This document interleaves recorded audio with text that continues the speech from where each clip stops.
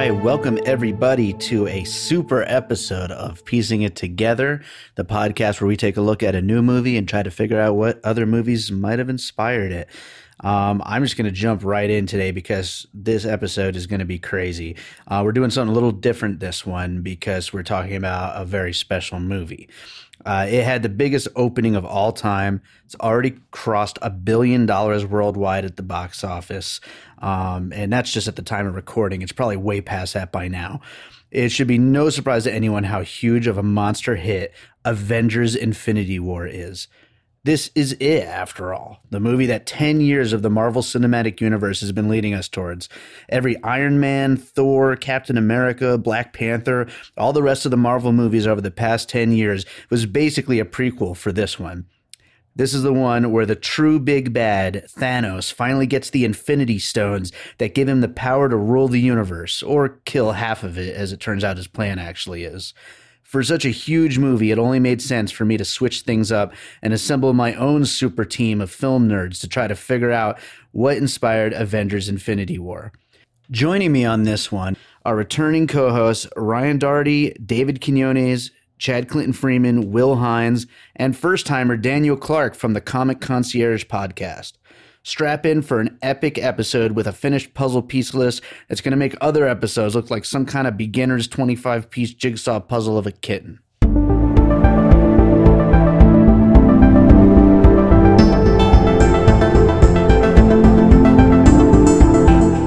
All right, so we're going to kick off this Avengers-sized super episode with a conversation with my buddy Ryan Daugherty. Ryan, thanks for being here. Hey, always happy to be here.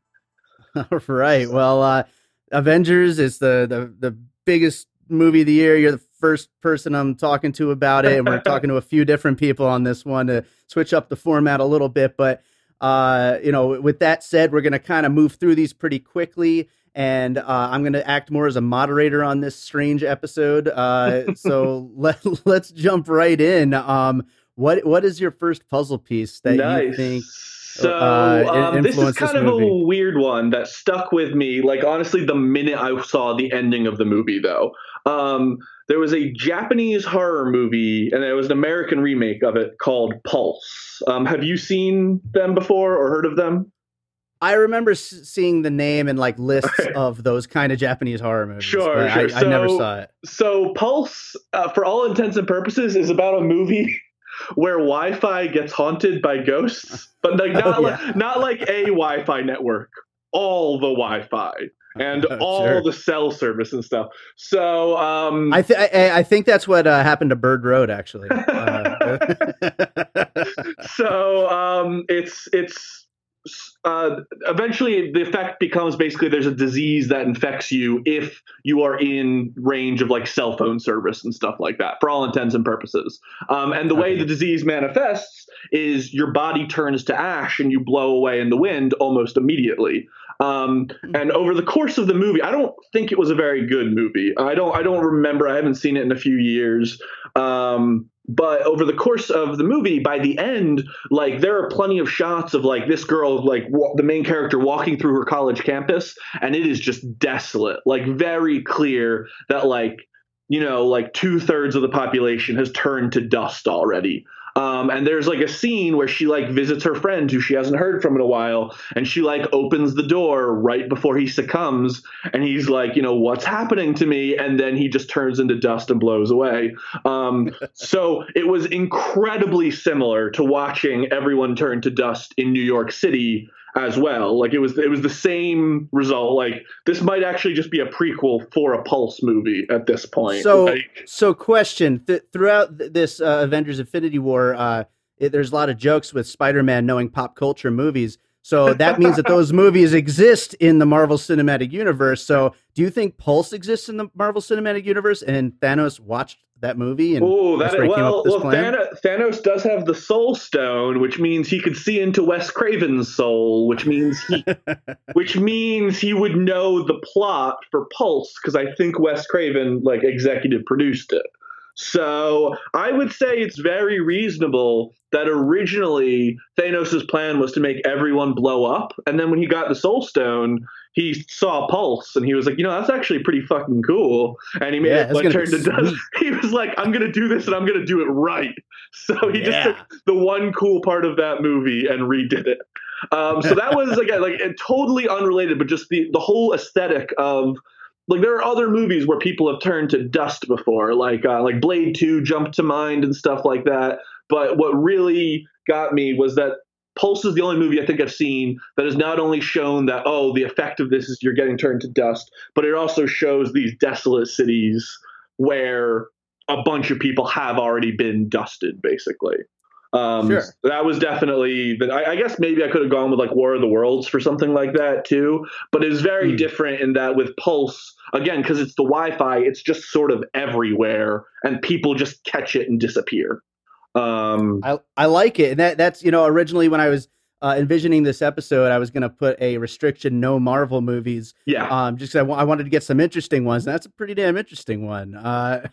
So with that said, what is your second puzzle All piece? right. My second one is every Gary Marshall movie released in the past 10 years, like Valentine's Day and New Year's Eve and stuff like that. I haven't seen any of those movies, but I know the plot is that it's like 15 vignettes of a bunch of famous people just sort of doing things with like a through line of characters kind of tying in and out. And this is essentially that, but for nerds. Like at the end of I've been describing to people that Infinity War, as much as I love it, it's not a movie. It's a series of vignettes of Thanos interacting with each franchise, more or less, So Sure. I sort of felt the same way in terms of like there's a bunch of famous people, there's a bunch of thematically connected stories with a couple characters who carry them through, not quite like a full-on anthology film type level, but especially just being, I'm sure half the people in Infinity War have been in one of those movies as well. Probably. If Mark Ruffalo has not been in one of those, I would be incredibly surprised. Same with Scarlett Johansson. And that was one that I thought about it and I was going to talk about it and I decided not to. And then 20 minutes ago, I was talking to another friend of mine. Like I'm trying to kind of pick out of the blue comparisons for Infinity War for this podcast, and she said the same thing. She's like, if you want to compare it to a rom-com, I think it's a lot like that, those like New Year's Eve movies and stuff. And I was like, okay, multiple people think that. I think that's a pretty good call for a very unusual thing to compare it to. So in terms of how the movie is structured, like cinematically and cast and stuff like that, my next vote goes to every Gary Marshall movie made in the past 10 years. So I love it. I think that is a freaking great observation. And I totally see it 100%. And I'm thinking it's probably Elizabeth Olsen's closest thing to a Gary Marshall movie so far. She seems like primed for that kind of a movie, but I don't think she's been in one yet. So she's got Infinity Wars instead. There's time. Yeah. I don't know what the next time, like when he does like Thanksgiving Eve or something like that, front and center, everyone who was in Infinity War who hasn't been in one of those movies yet. That would be an interesting curveball for Marvel, is to just make a big Gary Marshall-esque rom-com and get all these actors in it, Well, they've definitely they've made it clear that different superhero companies are trying to branch into different genres and stuff, and I think that's really smart. The first one, it seems like everyone's kind of tackling is there's more and more horror oriented Marvel movies coming out. Like there's like the New Mutants and stuff like that, and I think that's ripe for a really good movie, like a really good superhero horror. I think there's a lot of potential there. Rom-coms, Deadpool 3, I think would be a good decision to just go full rom-com. It's just, why not? Deadpool trying to like win over like Anna Faris's heart or something like that, and it's the struggle. I'd kind of like to see it with the new Hulk solo movie, though. That would be. Oh man, yeah, fun. That would be. For Hulk, I would really love to see a very broken character drama. Like a man struggling to control his rage issues, and like they never actually cut to him hulking out at any point. It's just him like struggling with his therapist and battling like alcohol abuse, and he goes through like a breakup, and there's like a shot of him staring at his hands in a mirror, and he's like, "Keep it together, Banner." Like that's what I want the next Hulk genre cross movie to be. I love it. I think we should get Darren Aronofsky to direct. That would be cool. Well, he almost did one of the Wolverine movies. I think he. Oh, that's right. You're right. Yeah, like I think he was gonna do Wolverine 2, which I haven't seen, but the one where he goes to Japan. I think he was gonna do that, and then I don't know if he was ever possibly gonna do the Old Man Logan one. But he was like on board with it, and I don't remember if he had said if he was gonna try keep it like a him kind of movie, or if he was just gonna make a Wolverine movie, you know? Right. But I'd be down for that. Yeah, Darren Aronofsky making a movie called it'd have some bullshit like indie title too, like the Breakable Hulk or something like that, right. Things like that. Smash. So what is your next puzzle piece? So my next one is a bit more of just a general vibe, and I was trying to think of a good villain to compare Thanos to, because I'm definitely a big fan of villains who kind of have a way of going, hey, don't blame me, blame the system. And like randomness is how that manifests a lot. So, my first thought was like Harvey Dent from the Dark Knight movie.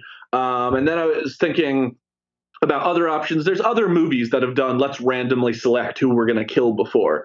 But the one that sort of stuck with me, and this has been documented on Piecing It Together before, that I'm not a big Coen Brothers fan, but No Country for Old Men, in a lot of ways, Beautiful. there are very singular moments where Javier Bardem's character reminds me a ton of Thanos in how he handles everything, how he approaches entering each scene and interacting with all the characters. And that's even sort of structurally a similar movie, where a lot of that movie is just Javier Bardem playing catch up to Josh Brolin's character and interacting with, whoever Josh was dealing with 2 scenes ago. Now it's Javier's turn to come in and be like, I'm here to flip coins and fuck shit up, because those are like the 2 things he does.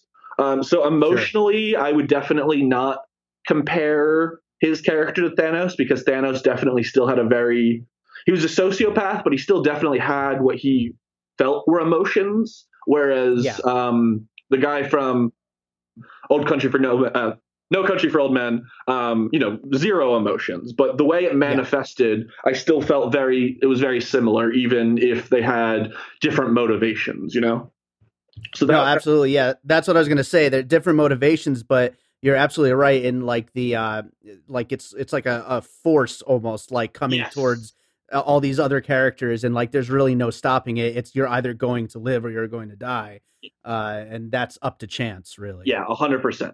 And I know like the chance wasn't necessarily like Javier's MO. Like it was more just a thing the character did when deciding to kill someone. It wasn't like he was all obsessed with randomness or whatever.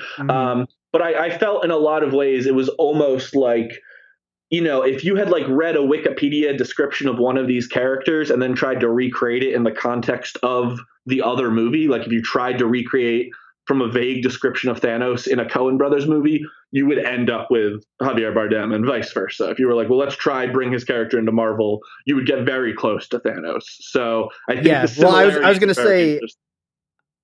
to say also when he got the final Infinity Stone, I mean, basically that could have just been willing Anton Chigurh into existence. And, he just personally cattle prods 50% of the universe. Yeah. It's like from the day he gets the final Infinity Stone forward, people are just going to be dying everywhere because Anton Chigurh is just flying around the galaxy. Just with this magic cattle prod sneaking up behind people like the Babadook or whatever, and just bam. I love that. No, right on, definitely right on, man. I loved it. I loved your choices here. You're the first person I've talked to, but so far you're the MVP for this episode. That's always good to hear. Start off on a strong note. All right, so yeah, those were your puzzle pieces. And they were great ones. And let's just do a quick. What did you think of the movie overall? Oh my god, I loved it. I saw it. I saw it in 4D, like midnight screening, all that shit. It went pretty much almost exactly how I was expecting it to go, which was surprising because I think a lot of people were like, "Whoa, that was like so startling and surprising." And like literally, if you sat me down an hour before the movie and asked me to tell you what the plot was going to be, it would have been identical to that, just with a bit less Guardians of the Galaxy. And the Soul Stone stuff in general kind of threw me off, but like in general, I think that was actually something I really liked about it, was a lot of my friends. I feel like I'm still not sure if they genuinely like it or they were just so surprised by what the movie was doing that they like respected its moxie. So I really liked the fact that I still really, really liked it despite not being thrown for a loop by very much of it. So I think that's a really good testament to it. And the Russo brothers, fantastic, right? Like they did the paintball episodes of Community, which is like the greatest half hour of television, bar none. And I think Marvel may have learned something, which is get two people to direct your film because it takes two people to handle that much. Like Joss Whedon is in theory king of the nerds, and he couldn't. Like Age of Ultron was garbage. It was so bad, Age of Ultron. Oh my god, this is so much better than Age of Ultron. It really can't be stated enough. I'm actually very curious if you think this, though, while we're talking about opinions on the movie. The one thing I warned my family is I didn't think any of the fight scenes were a particularly good centerpiece fight scene. Like, I feel like every one of those movies has the scene, and no part of this movie to me felt like the scene. Like, the whole battle at Wakanda just kind of felt like another battle to me. The battle against Thanos felt like another battle to me. The fights against the guy, like they were good, but none of them felt special or like this is the money shot to me type of thing. I'm curious if in your mind, like you're like, oh no, clearly the Wakanda shot was the fight or something like that. Well, I think the fact that this movie opened as huge as it did is proof that there's not really an Avengers fatigue. But I do think that the fight scenes, there's really only so much more they could do to make them bigger and better. Yeah. Funny enough, a movie that I thought was a little overrated, and it could have been because I was stoned when I was watching it, but was Doctor Strange, and I did not like Doctor Strange. Is the best Marvel movie to be stoned for, though. Yeah, that's what I would have thought too, but I just did not like it while I was watching it. I must have just been bad, whatever. but so with that, I really kept like saying like, oh yeah, I don't like Doctor Strange. I don't like Benedict Cumberbatch as Doctor Strange, blah, blah, blah. But then this movie came along and I thought his fight scenes were the best parts of the movie. He was so freaking good in Avengers, in this movie, Infinity Wars. So that's what I would say is his fights, I thought, stood out amongst everything. I would honestly, I would agree. If I had to pick a favorite fight, it would definitely be the four dudes like tag teaming Thanos, and I'm not going to change my wording on that. But like, oh man, that one shot where Spider-Man keeps jumping out of the portals, and he goes, "Magic with a punch, magic with a kick, magic with two punches." Like, to me, that was the best fight in the movie. It's just that 4-second clip right there. But yeah, Doctor Strange, like really, they did a really good job of him. Like honestly, if they could have pulled a Civil War with him and didn't even need like Black Panther showing up in Civil War, and by the end of Civil War, you like already know who he is just from the way he's leading things. Right. Doctor Strange. Like, I'm glad the movie was there to kind of know everything else about like the time stone and stuff, but like I felt like one of the best characters of like, if you didn't see his movie, you know everything you need to know about him from everything he does. That was mad props to Benedict Cumberbatch for that. Big standout in this movie. Also all the Guardians of the Galaxy stuff. I did not like part 2 as much as part 1. This was so much better than the second Guardians. I am one of the few people who, in a lot of ways, thinks Guardians 2 is significantly better than Guardians 1. Wow, interesting. Mostly because Chris Pratt is not the main character of Guardians 2. Right. Like, I really appreciate how Guardians 2 was an ensemble movie as opposed to Guardians 1, was Chris Pratt and Friends. Right. Like, fucking, we get it. Chris Pratt's funny. Star-Lord. I was honestly, and maybe it's because I just came off of binge watching Parks and Rec, but I was getting pretty fed up with Star-Lord's humor pretty quickly in Infinity War. Like, if he had done the whole like dropping his voice to act like Thor thing for 10 more seconds, I would have genuinely been sick of it. I know a lot of people did not have that opinion, so like good on them for doing the way they did it. But Star-Lord, despite the fact that he was the funniest part of the movie by far, was also the closest to like me feeling the same problem I had with Age of Ultron and the same problem I had with Thor Ragnarok of like, you know, sometimes moments can just be cool. You don't have to undercut every moment, right? Like we get it. DC is dark and Marvel is happy, but like, sometimes you can have some action and just it's cool. And I feel like if the rest of the movie hadn't been darker to balance that out, I would have been pretty annoyed at the humor in Infinity War, actually. Like, it was great because it had the balance, which is exactly Thanos' shtick. So, like, I'm down with that. But it was a real tightrope they walked, I felt like.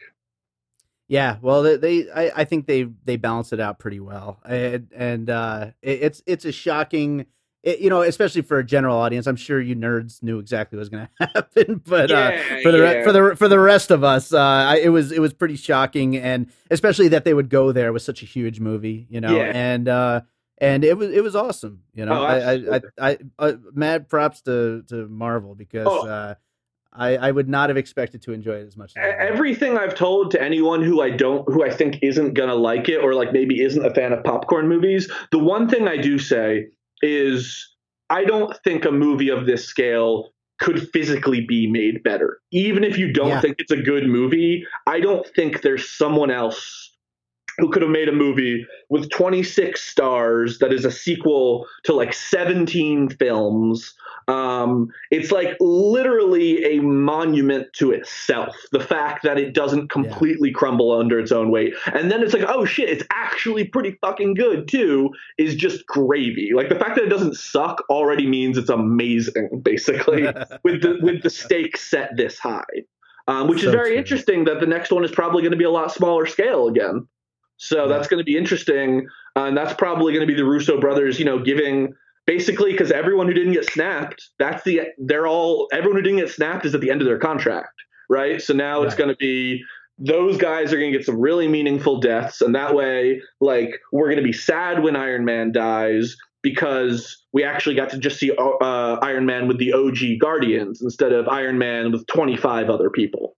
Right. I had actually kind of predicted the movies were going to go the other way, that this one was going to be the one where a lot of the originals die, and the next one was going to like be where the Guardians show up and where Black Panther does more, and it was going to be like the passing on the mantle movie. So I think it's really interesting that they're sort of flipping that in. They got a lot of the cool new dudes out of the way now and then killed them just so they could say they were in the movie, and now it's going back to like, you know, the Magnificent Seven again or whatever. And they're just and then like half of them are gonna die, and then they're gonna undo the Soul Stone thing, and then Spider-Man 2 is gonna come out, and everyone's happy again.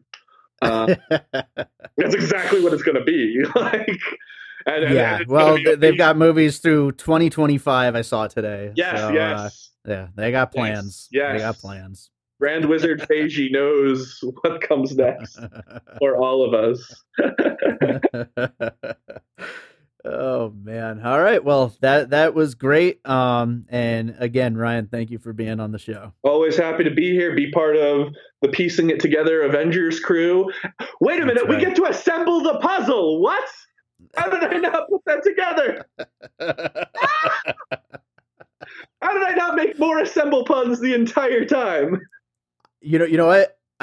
I feel so bad for you that you didn't get to like come up with a whole bunch of them ahead of time. Oh man! Oh god! You're just gonna have to break them out on the next episode, just out of like completely out of place. That could be a recurring theme on Piecing It Together is things Ryan wish he said last episode. It's just dumb one-liners. Well, listen to this episode once it's posted, and then write in some viewer mail so I can read it on the show. Only if you read it on the episode I'm on, too. So you're clearly reading my letter to me while we're like discussing Mission Impossible Fallout or something like that. Beautiful. I love it. Oh, fantastic.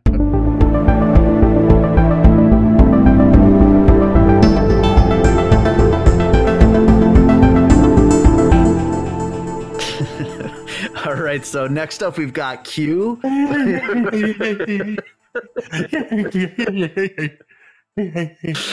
This is my show. I'm on my show. No, Q's on my show. Q is the Loki of our Piecing It Together Avengers. Yum, yum, yum, yum. How deliciously awful. Sensually decrepit troubles. God damn. I hate this already. It's the Loki of the group. So anyway, what we're doing here is I'm talking The god of mischief, as it were. As it were. How am I supposed to do this? This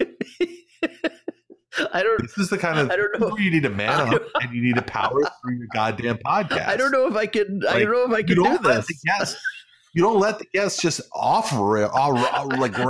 you off. I can't help it. You don't just let the guests come in and bend you over and rail you. Oh, okay. So what we're doing is I'm talking to each of the co-hosts. You ever see David Letterman? Oh, God damn it.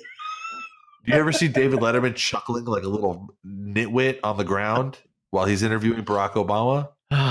No. So he's a pro. You're Barack Obama in this one? In this example of Barack Obama.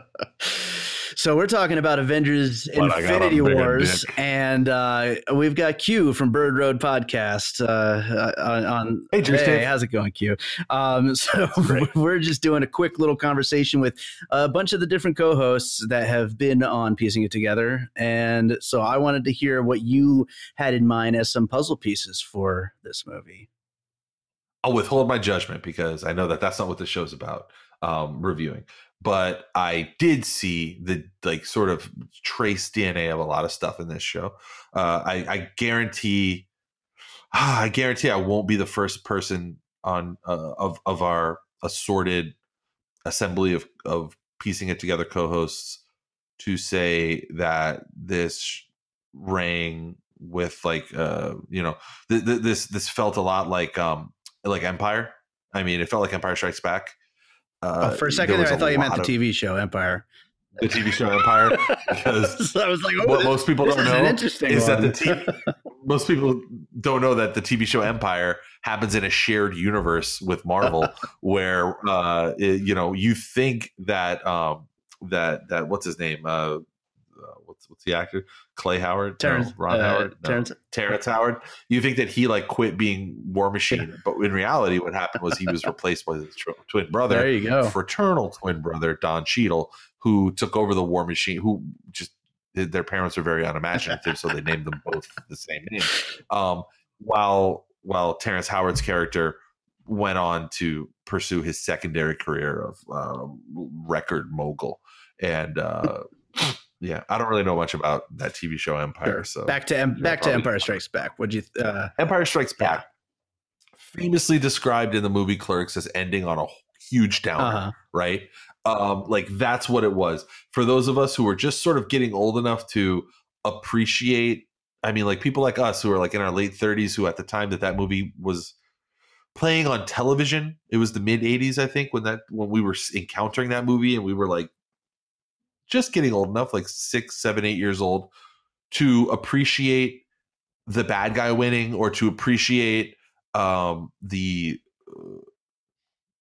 fact that without darkness and without the pendulum swinging all the way to the left, it can't be light. There can't be a swing back. There can't be triumph without some kind of loss, right? So I think Empire was very formative for anybody who watched that. I'm not a big Star Wars fan, but I remember thinking the same thing that Randall in Clerks says, where it's it was awesome because it had this huge downer, and that that was for people who appreciated that kind of, more nuanced storytelling.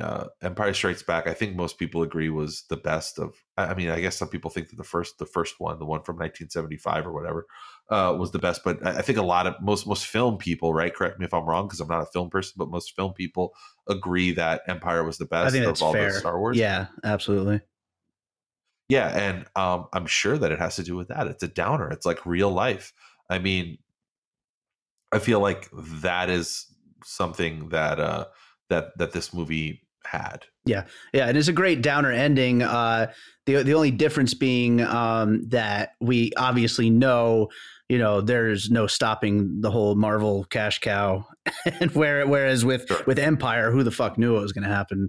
That brings up a really good point, and I don't want to get into the whole like film going experience or anything like that. I don't know if that's something you guys. No, that's fine. It could go in any direction as long as we're starting with the puzzle pieces and going from there. Ignorance can be bliss, and to know that this kid who's playing Spider-Man is bought up, and he's going to be in Spider-Man movies for the next 10, 12 years. Yeah, is a cynical, informed view of somebody who's like a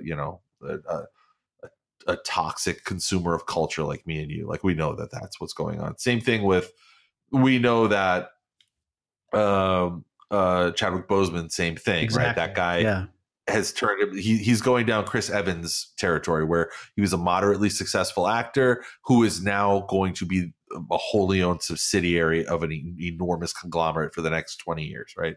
He's going down Hugh Jackman territory. So we know that. But I had a little bit of envy for this, looked to be about a high school aged girl, a little nerdy, sitting behind me at Avengers, who with all of her heart, it couldn't be more than like maybe 15 or 16, all of her heart, holding a Spider-Man doll, was crying her eyes out when spoiler alert, everybody, I don't know if you give the spoiler alerts up front, it's but fine. Spider-Man died. So when Spider-Man died, and I looked back at this girl and I was like, man, I wish that this movie could affect me that way. Right. Yeah. I wish that I was a person who could, even when I was 16 or 15 or however old that girl was, I don't know if I would have cried at Spider-Man dying, because I don't know, I'm a piece of shit. Yeah. But you're really tough too. You're a tough dude. I'm just awesome and cool. Yeah. I'm a really cool, tough guy. That's what everybody who knows me always says, is that I'm a very cool and tough. It's true. And attractive person. Well, I know what you're saying though. And, but I do think it's a testament to just how good this movie was, that despite knowing that, it still was like, holy shit, when it all happened, it was like, oh, wow, they really are going to go there, even though we know that, something's going to happen in the next one, Yeah, of course. I mean, so going into that, I feel like the next piece of DNA, the next piece that I see in this movie is made not from the perspective, is observed not from the perspective of that wide-eyed innocent girl sitting behind me at the movie theater, but from the more sort of cynical perspective of people like me and you, or the more, maybe cynical is not the word, just more informed. And that would be the I think there's some similarities, or there's something drawing, at least from the larger dynamic of this movie, from the movie Edge of Tomorrow, where you don't feel like the consequences really matter that much, right? Like there's big stakes, huge stakes, but no consequences. Because in that movie, I think it took a really long time for them to get to the plot point where it was like, okay, well, there's a finite number of times that you can die eventually. Tom Cruise's character, I don't remember exactly what happened in that movie, but I know that there was a point where he was going to hit like so many redos, he couldn't redo anymore. He wasn't able to just keep things going in that infinite time loop forever. Similarly, Avengers Infinity War, to me as a viewer, I realized how important everything, the universal stakes of half of the population of the universe being blinked out of existence, I realized how important they were. But at the same time, when major characters, and again, major actors starting to die, I realized okay, there's a do-over baked in here somewhere. Right. There's going to be a situation where an Edge of Tomorrow situation happens. And I don't know whether it'll be through somebody getting a hold of the time stone and being able to turn back time, whether it's going to have to do with the Ant-Man movie that's coming up that's going to involve the quantum universe where time starts to get a little hinky. And obviously Ant-Man, Paul Rudd's character, was not in this film. Right. But it's already been confirmed that a large portion of that movie that's coming out later next year has to do with time continuums and going into that microverse, that tiny universe where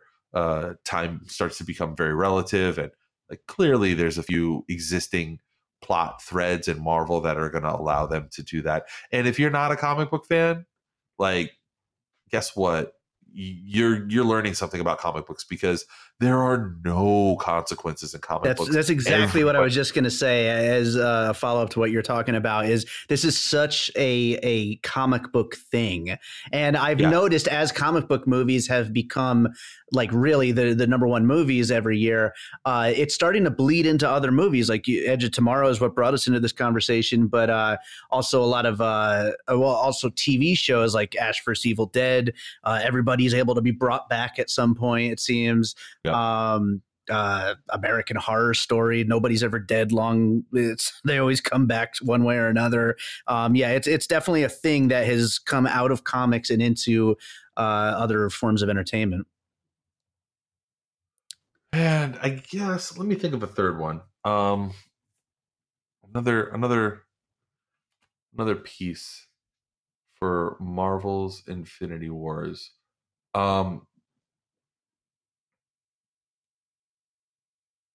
I felt like there was a okay, let me just get this out of the way. The motivation of Thanos, the villain in this movie, was terrible. It was the weakest part of the movie. Because if you have that kind of power and your solution if you have the power of a god, and your solution to lack of resources isn't create more resources, it's just kill people, you're a pretty shitty god and not that imaginative. Like he could have just, I would imagine that he could have just doubled the amount of stakes in the world if he like would have snapped his fingers, or, you know, what, I don't know. That doesn't add up. In the comic books, it makes a little bit more sense. This has been spoken ad nauseum. Sure. But I think people have mentioned this. Even a non-comic book guy like you probably knows that in the comic books, what happened was, and I was a huge fan of Infinity Gauntlet and then Infinity War, which were two sort of back-to-back summer series crossovers that happened in the early 90s. And Thanos was trying to fuck Death. Like Death was a hot embodiment of like a sexy Grim Reaper chick. And Thanos was literally trying to woo her. And that's such a better reason. That stands up to so much better, like better scrutiny. So I'm sitting here grasping at threads right now, trying to come up with a third one. And maybe I should just say like fucking Bad Lieutenant, because I don't understand. The protagonist of this movie was Thanos. Thanos was the main character of this movie, which is cool. Right. It is his movie. Cool, definitely. It's absolutely his movie. That Josh Brolin got more screen time than anybody, and that's not just because there was 1,000 heroes and only one bad guy. But yeah, any movie where the main protagonist is like evil for a way that you don't understand. You have no idea why they're like that, and the movie tries to give you a backstory and tries to give you a reason, and they have the character talk about himself and his experience and what's happened to him, and it still doesn't add up. Right. That is another thread there. Yeah, no, that's definitely an interesting one, Bad Lieutenant. And I think I love that your policy on this show is that there's no wrong answers. No, how could I'm gonna keep throwing things out there until you're like, that one's wrong, Dave. Hey, well, that was wrong. You know what? Ryan Doherty is one of the other segments on this show, and he said Gary Marshall movies, which I just started laughing so hard when he said what, that. because of the rat-a-tat, like back and forth of the between all these different stories, all these different like the Valentine's Day and the leap year and the all those Thanksgiving Day or whatever the hell other movies. Did Gary Marshall do 6 Degrees of Separation? I'm not sure, but if he did, that was before he started like just predictably doing every single holiday, and they were all just big ensemble movies with multiple stories that, you know, intertwined at some point. Yeah. You know? Yeah, I mean, that's actually a really good one. That's astute. That's pretty astute. Yeah, it was a fun one. But yeah, no, there's no, I don't think there's a wrong answer, because as long as you've got something to back it up, some reason for saying it, I mean, you know, certainly I don't know if the filmmaker would look at it and be like, you know, what the fuck are you talking about?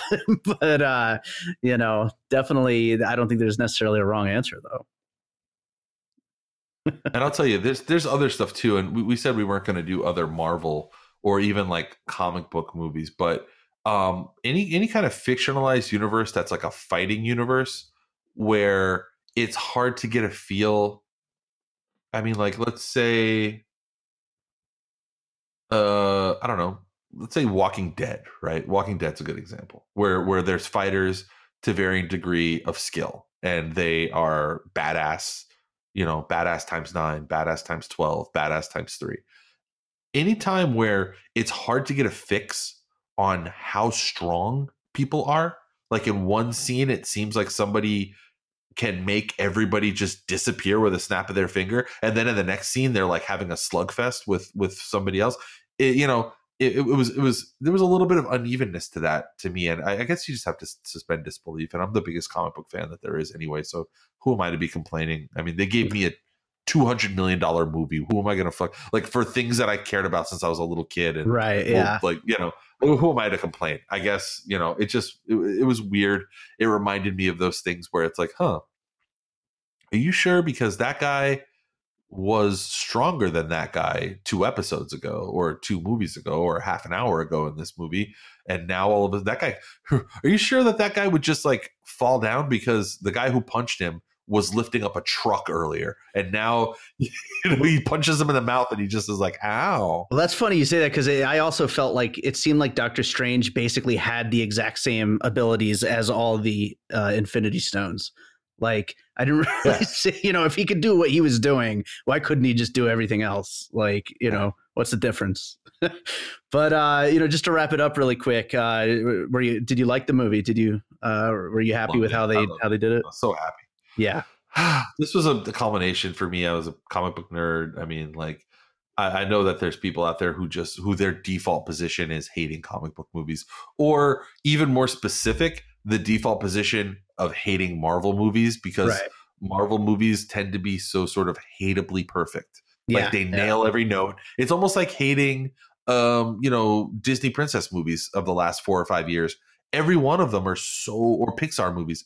They like come out of some kind of like out of a beaker or a Bunsen burner of like chemical perfection of, oh, they nailed all the characters, they gave them all arcs, they did everything technically perfect, and they did it so well, I sort of hate them for doing it well, right? But fuck that. It's a great movie. It is. And the directors, they really get a lot of credit for being able to juggle that many huge stars and that many characters. And like, really, it works. You know, you could pick it apart if you wanted to, but it works. It works as a great, big, fun blockbuster. Yeah, it was a slugfest. It was a shoot 'em up. It was a space movie. It was really funny. It was funny. I mean, like, yeah, there were jokes. I mean, getting to see a lot of these actors come together, and you know what else would be one? No, it's too late. I'm not going to do it.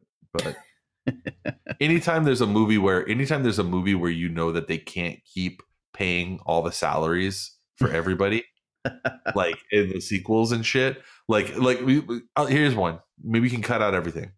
Teen Wolf 2, right? Teen Wolf 2 coming on the heels of Back to the Future, where Michael J. Fox became a stratospherically huge international superstar. Probably at that moment, the biggest movie star in the world at that moment, right? Yeah. There was no way they were going to get him for Teen Wolf 2. And so they settled for Jason Bateman, right? They made the next movie about Jason Bateman. You just know, think about this, Dave. They can't afford to have they can't, what are they going to do? Give Zoe Saldana and Benedict Cumberbatch 10 lines in the next movie and pay the Zoe Saldana rate and pay the Benedict Cumberbatch rate? What are you going to do? Of course, with Chadwick Boseman, that guy's commanding $30 million a movie probably now. You're going to have him be the Infinity Stones are bad. And that's it. And that's all you get from him for the whole movie. Of course, dude, you can't it makes sense the same way that nobody mentioned what the fuck happened to Michael J. Fox's character. By the way, Teen Wolf 2, really fucking weird movie. Those people are living in a world where a Teen Wolf exists. And they're walking around like it's normal. Walking around like it's fucking normal. Oh man, that's a good place to end it on talking about Teen Wolf. I think that's where officially we hit the end of the infinity. Right. You got to tell me. You got to be honest, and you can cut this out. But come on, I'm your best guest on this show. I mean, you got to be honest. I love having you on the show. That's not a yes. It's also not a no.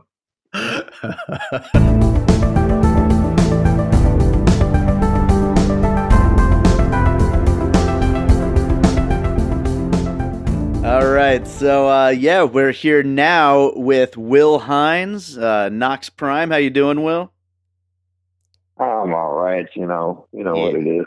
Oh, I know you're a busy man. You're doing your things, but I wanted to get you involved in this episode. I know Infinity War is a big movie, this year, and one that I think that you were probably pretty damn excited about. Yeah, I was pretty pumped for it. I mean, I'm already so invested in the MCU. It's almost like mandatory at this point. It's like you don't watch 10 years of Marvel movies and not go watch this. It's kind of like, what's the point? Yeah. What have you been doing all this time if you're not going to see this one? Right. So, I mean, there's been a few Marvel movies where they've almost felt like chores. Side Eyes, Thor, Dark World, and Age of Ultron. But, it's still necessary so you don't miss any Easter eggs or plot points or how did so-and-so get that or so-and-so end up here or how did that happen? So it's a nice payoff for the ones that were fun to watch and the ones that were a slog to watch. So that's always cool. Yeah. Well, I'll tell you, I actually never saw the Captain America, the first one, and so when Red Skull, I'm done with you not seeing movies. Okay, I'm done. Red Skull showed up. I was like, is that Starfighter yet? Have you? What? I was like, is that Skeletor? I had no idea who that was. That's right. I'm gonna let you borrow my Last Starfighter Blu-ray next time. I know.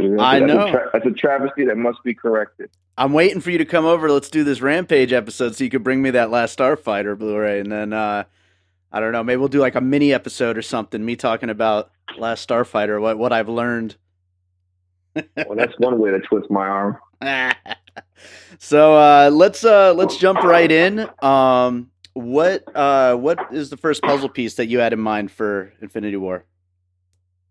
Well, the first one that immediately popped up to me was Empire Strikes Back. Okay. It's just classic, villainy shows up and just puts the smack down everybody, and everybody's spirits are low, and it looks bleak, and you walk out of there like, ooh, yeah, that was, didn't see all that coming, although some of us did, because some of us actually read comic books, but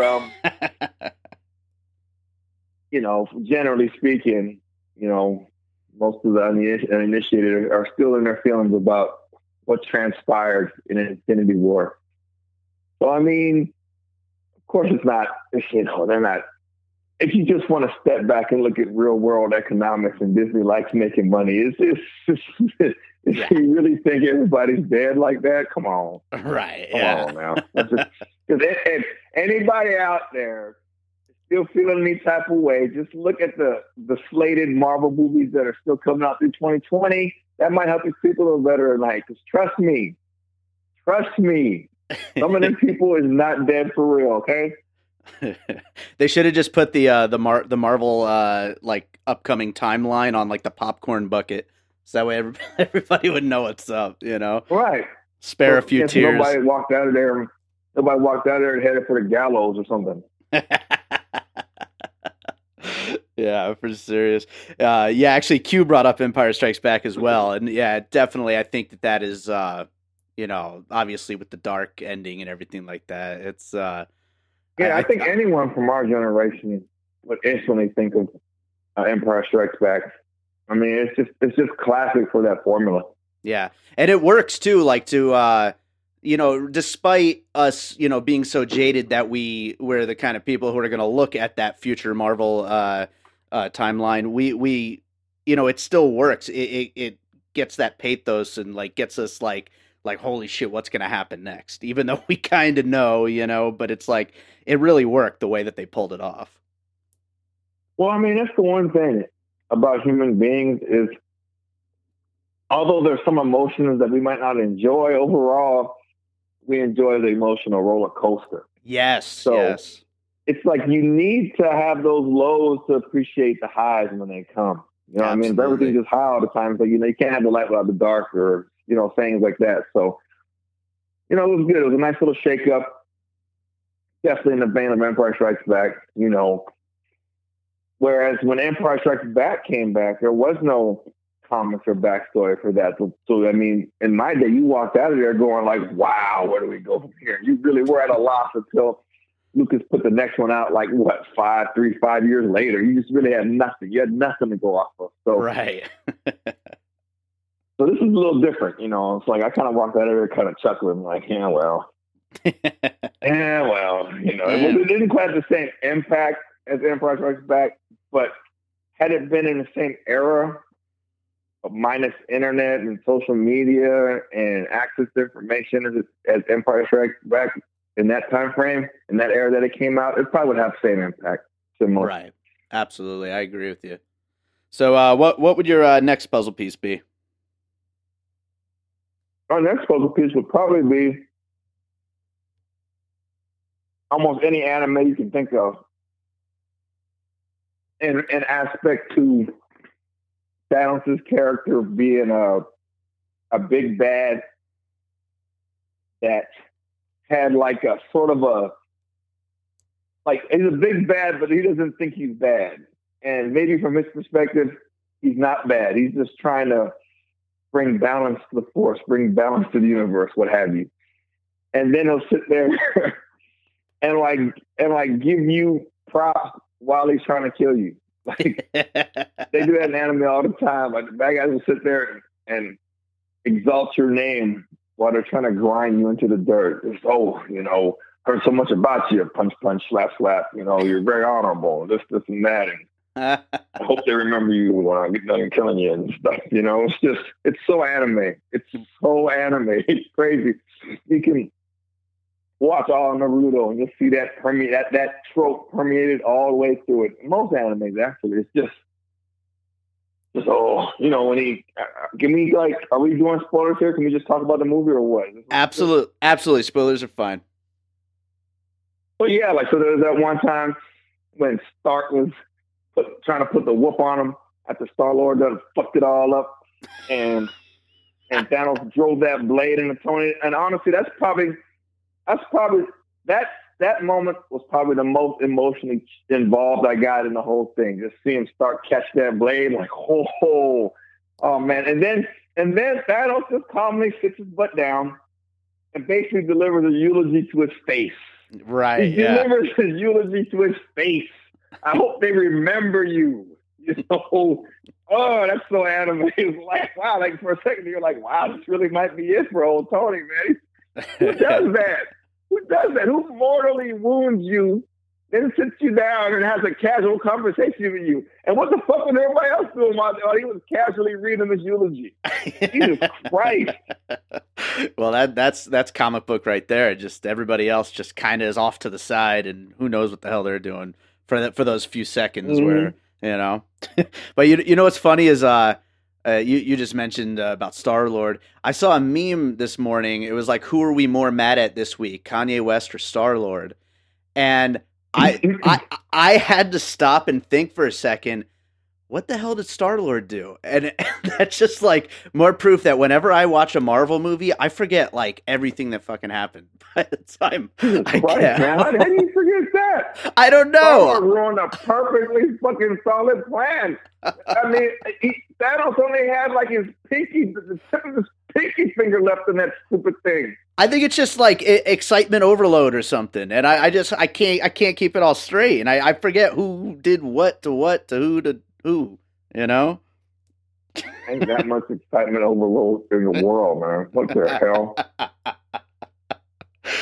Everybody's bitter at Star-Lord right now. You don't start punching the Mad Titan in the face when Manus is having enough time keeping him under mind control. And Spidey and Iron Man are yanking this fucking fate of the universe as gauntlet off his hand. You want to start bitch slapping him in the face. Oh my God! It seemed like a good plan at the time. To throw something at the screen so bad. I wish it was the Rocky Horror Picture Show so I got threw burnt toast at him. Like if I had some on me, I just want to just throw it. I was gonna say that you know, as far as anime is concerned, that's another good parallel to that particular puzzle piece. Is anime and Thanos are both things that I know barely anything about. So. I know that. I just want to get you. I want to get you riled up again. You know what else you know barely anything about? The Last Starfighter. How about that? How about that? How about that? Mm-hmm. Yeah, it's gonna happen. While we're on the subject. Of things you don't know much about. Some people reviewed the show and they said that they loved you getting mad at me for not seeing Last Starfighter. Oh, really? Oh, yeah. Well, they're gonna love this. Yeah, this is a good callback. You know what, oh my God! See, the people have spoken, man. It's blasphemy. It's blasphemous, man. Oh man! So, did you have another puzzle piece? I'm coming up empty. Yeah, it's hard with this movie without like looking at every Marvel movie, because that's what it really is. It's like just, you know, a combination of everything Marvel's done from all that investment, you know, and it's rooted in comics, so it's almost its own thing. It's hard to really draw a movie. Like I said, it's anime is an easier comparison. Like, honestly, it felt like a big anime OVA. What an OVA is like I forget what the initials stand for, but it's basically like a movie length episode that may complete an arc or like a side story kind of thing.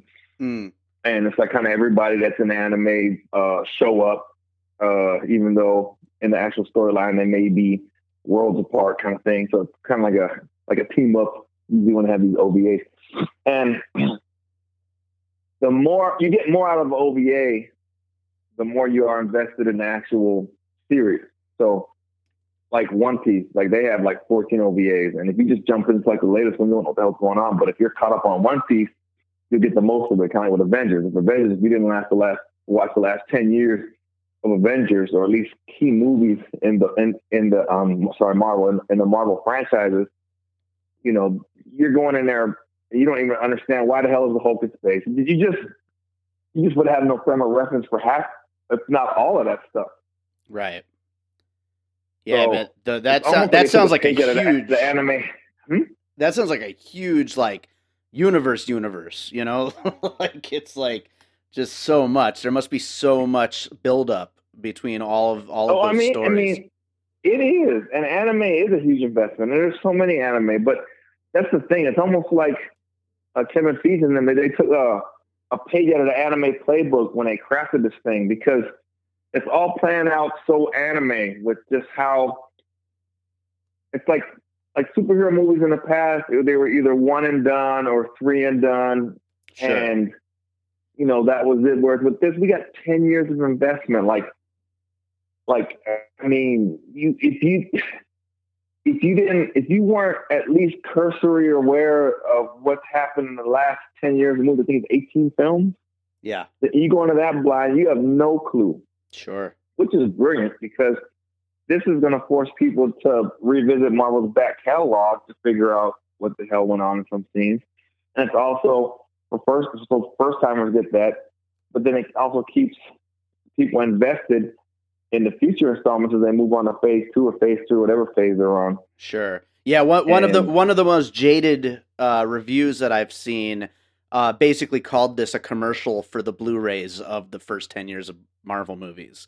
And I think I think that's a little unfair, but I definitely see where they're coming from. But it's definitely unfair, though. It definitely stands on its own. Which, speaking of which, I take it you did enjoy the movie overall? I got to part ways with you there a little bit. It doesn't really stand on its own, but it does stand on the back of 10 years of that Marvel investment. Gotcha. But so yeah, I mean, it's only an ad for the Blu-rays if you aren't up on all that, you know. So yeah, they may move some older movie Blu-rays or what have you, but that's it. But I mean, for the most part, anybody that went has been invested. This is 10 years going on. Like, I put out a meme the other day that was like, people getting up and walking out of the end credits like they haven't been watching Marvel movies for the last 10 years. Like, where are you going? Seriously, where are you going? Seriously. Like, this is your first Marvel movie. You don't know how this goes. You don't know that there's goodies at the end of the end credits. Yeah. Right.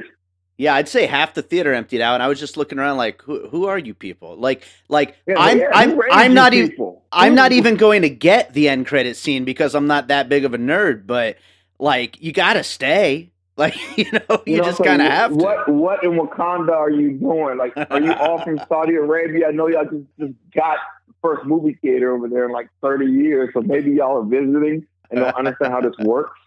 Right. I don't know.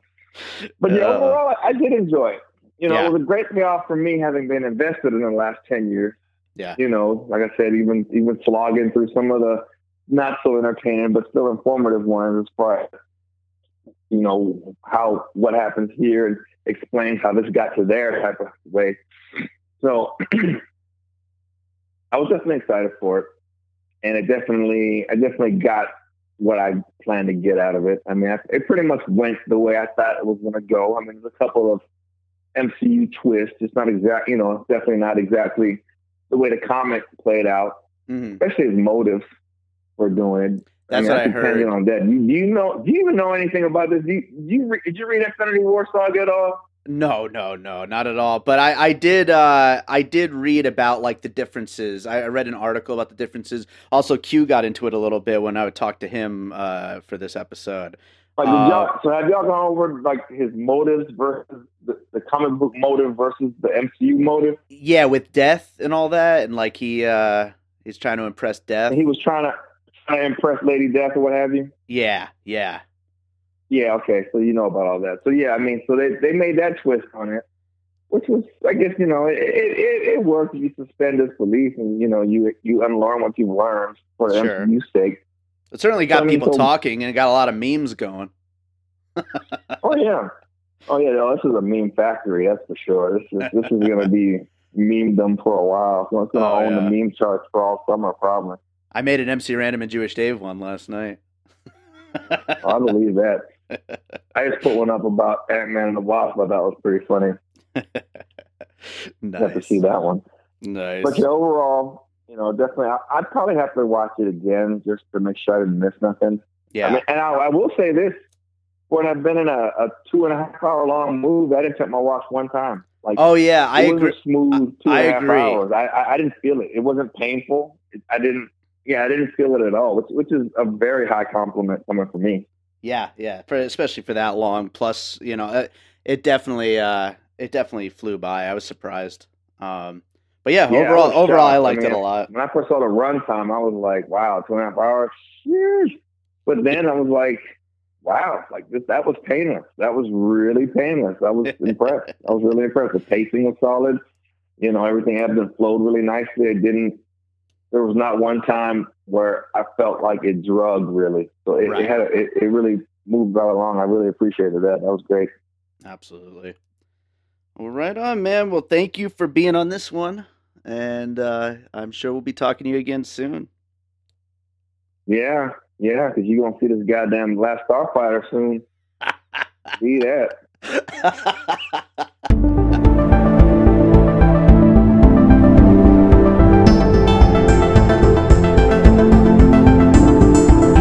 So next up, we are talking to our most common co-host on the show, Chad Clint Freeman. How you doing, Chad? I'm doing great. Right on. Well, we're going to jump into these puzzle pieces for Avenger Infinity War, which I know you're not a huge Marvel guy. Yeah, that's the thing, is that with this, I don't have like that 10-year history of following the movies. So I hadn't seen. I'd seen Thor. That was like the first Marvel movie I had seen, and then I hadn't seen any until Doctor Strange. Wow. So and then I also have seen Thor Ragnarok. So I've seen 2 of the Thor movies, and then I saw the 2 Guardians movies, and like I said, Doctor Strange, and I saw Black Panther. So that's it. I never saw any of the Avengers movies. I never saw any of the Captain America, or never any of the Iron Man movies. That's funny. You're kind of the closest to me out of everyone I'm talking to, because you haven't seen the Marvel movies. I don't remember any of them, so it's kind of similar. Yeah, that's great. So, but yeah, actually, I wasn't even planning on seeing this movie, but I ended up going to see it with a group of people, 10 people, and like I said, I wasn't going to see it. I'm not a big fan of Robert Downey Jr. Mm-hmm. I'll put that out there. It's kind of the reason I kind of haven't seen a lot of these movies, but it's very easy, to get me to go see a movie and talk me into Sure. it. They didn't have to put a gun to my head, so I went in, and even though I hadn't seen any of that stuff, I've enjoyed some of the movies that I have seen. So I was willing to give it a fair chance. Sure. And so yeah. Just wanted to mention all that, though, before we jump into it. Well, you are a fan of cinema, and that is why I love you. But let's do it.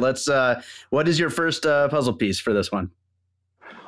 Okay, so kind of approaching this a little bit different, because my two big puzzle pieces were actually both filmmakers. Okay. So the first one, and I'm very, very excited to finally get to talk about him, is Zack Snyder. Nice. I'm so happy to open the floor for you. But let's try to keep it to 20 minutes on Zach.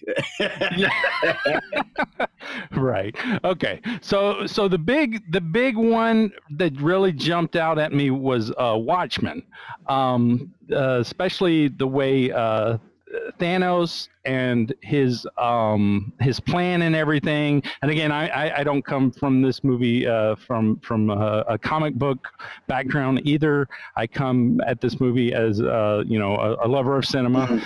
And the way Thanos was reminded me I very much a lot like the character Ozymandias in Watchmen. And not only that, though, just the style of this movie, because I know Marvel has the reputation that they're the more sunny and more happy-go-lucky and funny comic book movies, as opposed to the DC movies, which get the reputation of being depressing and dark and bleak. Right. And this movie was very much in line with the films that Zack Snyder has done, specifically Watchmen, and then also spilling into the later films. But mostly, this one reminded me of Watchmen, but at the same time, it did remind me of his Superman trilogy as well, Right. Which, of course, is Man of Steel, Batman v Superman, and Justice League. And so what I was actually saying is that I felt like this was a bloated version of Justice League, which was originally supposed to be 2 parts. And then the studio chopped it all up and cut it down to 1 part. But also in that regard, where in Justice League you had the villain who was going after these mother boxes and he was collecting them, and then you had the League of Superheroes joining together to fight against him. So you had those elements as well. And I know that goes back to the comic books, and I don't know, which one was first or whatever. Sure. But again, approaching this from the movie standpoint, it felt very much like a bloated Justice League that was not as fun, because I really enjoyed Justice League from the fun point of view. I didn't think it was a great movie, but I thought it was a really fun movie. And then at the same time, it felt sort of like a watered down version of Batman versus Superman. And in that case, I think it's because in Batman versus Superman, you had a lot going on, but you still had, your main characters, and it got into depth with those characters, whereas this one you had so many characters spread out that it didn't really get to. I mean, the only character that this really got to the heart of, I felt, was Thanos. Right, it's very much his movie. Yeah, it is. And so, in that regard, I just felt that it was like sort of a watered down version of BVS. And overall, just thematically, and how you have these sort of layers to peel off and think about. And you've got this, misunderstood character who's the center of the story. Again, it's Thanos. But that is very much in line with most of Zack Snyder's movies, especially his superhero movies. Not getting into which is better necessarily, because I'm not going to go down that route. But I will say, as far as this whole discussion is concerned about Zack Snyder's films being an influence over Infinity War, I can't picture a Zack Snyder directed version of Infinity War being much different. It really does feel a lot like his tone and his look. No, exactly. And his action. Yeah. Exactly. Well, the only difference I feel is that there would be some slow motion. Yeah, right. the action moments in this were more Michael Bay than Zack Snyder. I mean, I could have very much seen this being a movie that kind of married Zack Snyder and Michael Bay together, because so as far as the action moments and stuff, I got a Transformers vibe. But yeah, it's very, very much a Zack Snyder movie. A visual feast, and then also very, very dark. And now the big difference, though, is that his movies a lot of times are about self-sacrifice, and this one, you have the theme of sacrifice, but it was more about the sacrificing people that you love, as opposed to sacrificing yourself. So that was the big difference that didn't make it fully feel like a Zack Snyder movie for me. That and the slow motion, and also people not hating it before it even came out, which is another thing. right. Yeah. So, totally. With that said, what is this other filmmaker that you had in mind as another puzzle piece? Okay, and so the other filmmaker, and again, I love this, that I'm getting to talk about Avengers, and I'm getting to talk about filmmakers that I love that I haven't even got to talk about on this show yet. Yeah. But the other filmmaker is Guy Ritchie. This movie, in other ways, feels like a Guy Ritchie movie, because just the energy of the movie. It's not. And going back to like the other Marvel movies, like Thor Ragnarok is a very hammy and like corny movie, Sure. and I didn't like that about it. And then like the Guardians movie. Of course. Yeah. And then the Guardians movies, which I enjoyed them to an extent, but there's a meanness that lies in them. James Gunn, there's always a meanness in his movies. Now, this one felt very much in line with Thor Ragnarok and the Guardians movies, but it didn't have that hamminess and it didn't have that meanness. What it did have was more of like this fun energy, this swagger and humor that very much reminds me of just Guy Ritchie's movies. And not only that, how this was such a talky movie for like an action film. That's another element that of course reminds me of Guy Ritchie, but you know, there's also Tarantino is another known for that, but this one felt more in line with Guy Ritchie. I mean, really, this reminded me of King Arthur, of course, a movie everybody hated. Yeah, I liked it though. Either, everybody hated it or nobody saw it. And then also Man from U.N.C.L.E. It reminded me of that one as well, and also his older films like Snatch, and which is funny. I didn't even catch it as I was watching it because I didn't even realize until the credits. Because again, I went into this movie totally blind, wasn't expecting to see it, so I didn't even know that Benicio del Toro was in it. Right until the end credits, I was like, "Wait a second, who did he play?" Yeah. I actually said that in the theater to my girlfriend, and then later though, I was like, "Oh, okay." There was the "Where's the Stone" line that he said in the movie that's like a nod to Snatch, and so that totally just like made sense to me. I was like, okay, that totally makes sense because it has the energy and the fun and the swagger of Guy Ritchie's movies, and then they even had that nod there.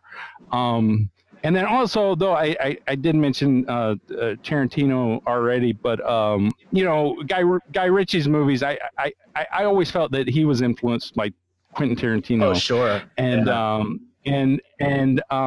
this movie, it didn't remind me of Quentin Tarantino, but structurally it reminded me of Guy Ritchie. But then when it was over, it had that sort of Kill Bill Volume 1 like feeling to it as well. So at the same time, there was kind of that, like sometimes some of these influences and stuff, they kind of bleed into each other. And so I kind of feel like though there's definitely some sort of like influence from those guys and that just that world of like edgy crime that they like to play with, and done so with a superhero movie, which made it different and interesting. Well, another thing, and I think that the Guy Ritchie films, that's a great point, and I think really all of these Marvel movies, ever since the first Iron Man, ever since they started this whole Marvel Cinematic Universe, the one thing that kind of ties them all together is they're all kind of bros that are a little bit more smart and like, you know, quippy than they would be in real life. Like they're just these like real fast talking, smart, clever bros, you know, and and that's totally a Guy Ritchie thing, you know. Exactly, like that. Just the swagger, the it's not quirky, but it's like it's like a quick wit, and so I mean that was the thing. Like this one it didn't have the one-liners of say like the Thor Ragnarok and I guess some of the other Marvel movies, and I'll admit Justice League went into the corny and hammy direction, and that's the part of it that I didn't like. Right. And I enjoyed though that this movie was not like that. It was more smart and fun. Yeah, the way they interacted, as opposed to, you know, one liner. Right. So yeah. Right on. So you said that you had a couple more puzzle pieces.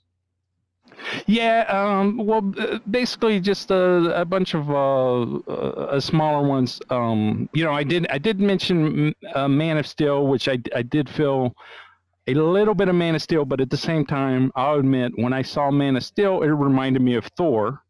And also, I think Man of Steel and Thor, they're influenced, by the Nolan Batman trilogy. Mm-hmm. So I think there's definitely some of the Nolan Batman trilogy influences in there. And then other movies, I kept feeling Star Wars. There were many times just little things where you would see, like a spaceship fly by or a landing of a spaceship and it opens and the people come out. There was just a Star Wars feeling. Yeah, definitely. And even there was a Return of the Jedi feeling. Which also at the same time gave me a feeling of John Carter, because I feel John Carter is very Return of the Jedi influenced. So I feel like there's not anything totally specific that I could pinpoint, but Star Wars, and again, Star Wars is one of those that kind of anything where there is, space involved in any way, right, it kind of bleeds into it anyhow. Absolutely. Every sci-fi movie has a little bit of Star Wars in it, and there's a ton of sci-fi in this compared to a lot of the other superhero movies. Yeah. There is, and again, that kind of to go back to Zack Snyder reminds me of Man of Steel. How Man of Steel, you had that opening, great opening that was totally, just a sci-fi world before it crossed over into this Nolan world. But yeah, bringing in the sci-fi, the Star Wars like elements to the comic book movies just adds that extra fun layer to it. So again, that's one of the things that made this one, definitely a fun movie to watch. Sure. And additionally, the Harry Potter movies, I was reminded also, because this one was very wizardy at times, and one of the villains, he had the Voldemort kind of look to him early on. He definitely did. Yeah. So yeah, and again, Harry Potter is one of those universes that is so big also that it sort of bleeds now into other movies as well, especially anytime you're bringing in any type of wizards and witches and that sort of thing. So it's getting to be where it's like Star Wars, that it's just kind of bleeding into every movie anyway. Yeah. And then I mentioned Transformers already, specifically Michael Bay and just, his explosions and fights and whatnot. I was reminded of The Last Knight actually watching this. And again, it sort of just felt like if Michael Bay and Zack Snyder and Guy Ritchie, if those three guys got together and made a superhero movie, this would kind of be the movie, I think. Yeah, right. Totally. Yeah, written by Guy Ritchie, produced by Michael Bay, directed by Zack Snyder. Boom. And a bunch of angry nerds. Yeah. Oh yeah, it would be the most hated movie ever. And it would make zero money. I would be seeing it like every weekend. But there's those Michael Bay lovers, as there are the Zack Snyder lovers. So those people would see it, but that would be it. Yeah. The other movie though that I wrote down, and again, this one I think just it's similar to John Carter, but because I love it and everybody hates it and nobody saw it, Valerian came to mind. But again, it's one of those that's very Star Wars influenced, right? And just the visual feast of it too. So that's one of the things that was great about this, though, is that this movie, it was a visual feast, and it did have the fights and explosions, but there was a soul to it. It was Thanos. Mm-hmm. Yeah. So a lot of people are like on the Team Thanos bandwagon. Yeah. But to bring this back though to Guy Ritchie, is that I think the sequel is going to be even more Guy Ritchie like feeling, because you're going to have that element how Guy Ritchie and also Tarantino, they love to play with time, and especially Guy Ritchie, he'll have people discussing something, and you'll see it like play out and fast forward, and then it'll come back and it'll play out in another direction.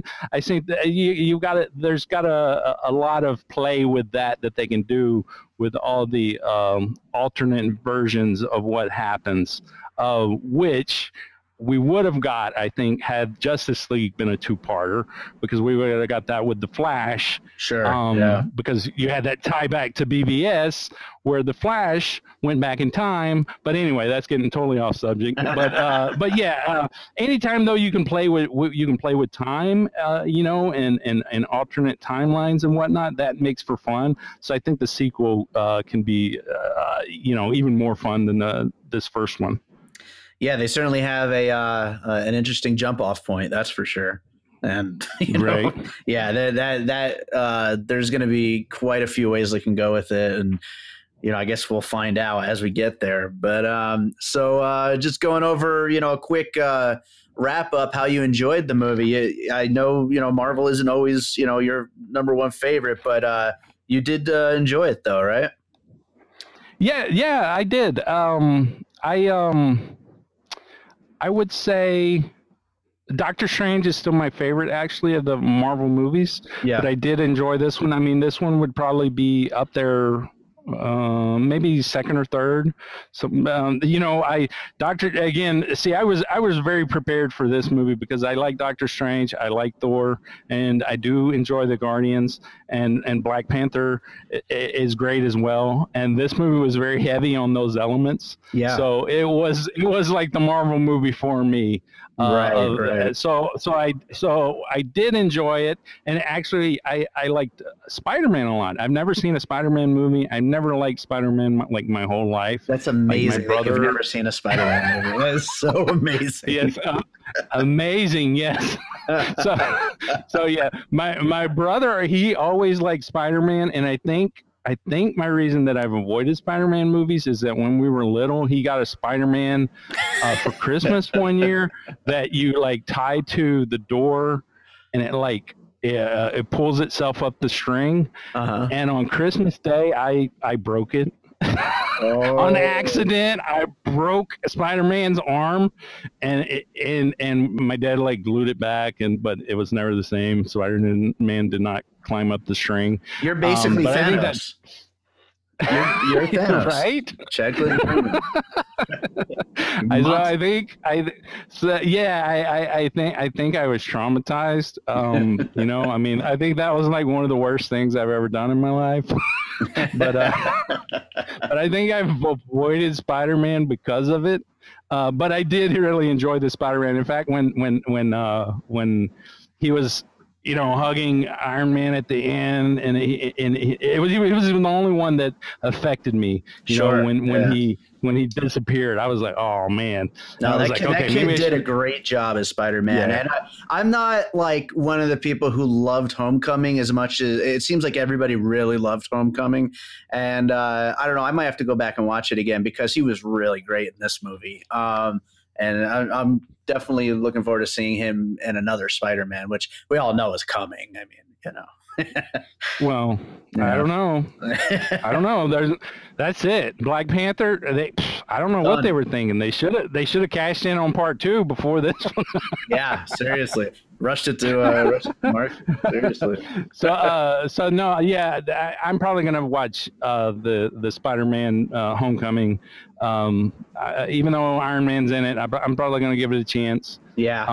But I don't plan on going back and watching any of the other Avenger or Iron Man movies or anything. But as I say, also some of my other favorite parts, I love that Thor got his cape back because I am a believer that superheroes should have capes. If they don't have capes, then they should have swords. And so swords and capes, that's like the thing that makes a superhero. That's why I mean, that's why I don't care about Iron Man. I don't care about Spider-Man. They don't have capes. They don't have swords. You know, Thor, he's got a cape. Doctor Strange, he's got a cloak. It's a cape. Okay, so Thor got his cape back. I was excited. That was one of my favorite parts. And then I really loved when Drax was invisible. I loved that great. part. That was really great. and then also I love how Doctor Strange puts Iron Man in his place, especially when he called him a douchebag. Yeah, that was just classic. Yeah, no, Doctor Strange really, like, that's another one where I did not love the Solo movie as much as everyone else seems to have, but he was so good in this that it makes me want to go back and watch it, kind of, because like he was great. Every scene with him was so good in this movie. Yeah. So this movie, at first when I got done watching it, I was like, oh, you know, I liked it, but I don't know if I would watch it again. But I don't know. I mean, the more I think about it, I think the more I do like it. So it's one I might possibly actually, you know, buy and watch again. Right. So gotta put it in an empty DVD case. That way it doesn't look like there's any Marvel, you know, cases on the shelf. I already have the Guardians movies. So. Oh, okay. All right. It's already tarnished your shelf. Yeah. So, the last thing I wanted to say though was that I feel like with Last Jedi, as dark as it was, and as many people as it pissed off, and then with this movie, as dark as it is, but people are embracing it. It seems like it's time for a Disney Zack Snyder movie. It's time for that to happen. When they first were looking to do, you know, the Star Wars reboot before the J.J. Abrams came on, I was like, Zack Snyder. Of course, it didn't happen, but it's time now. I'd see an Iron Man movie if Zack Snyder directed it. So it's time for them to get on the Zack Snyder bandwagon and let him direct a movie. And I mean, our Guy Ritchie's already doing one. He's doing Aladdin with Will Smith. So, I think what they got to give him is maybe like one of the old Disney cartoons, how they're making them into live action movies. Maybe that would work. How they did with Guy Ritchie. Yeah. So to kind of shoehorn them in, and then once they're in the door, then say, okay, here do Star Wars. Yeah. I don't know if the world's ready for a Guy Ritchie Star Wars, but but I could see a Zack Snyder Star Wars, and after this movie, I could definitely see Marvel, Guy Ritchie or Zack Snyder. I could see either one. Well, let's see if it happens, dude. I'm excited for that possibility. That's for sure.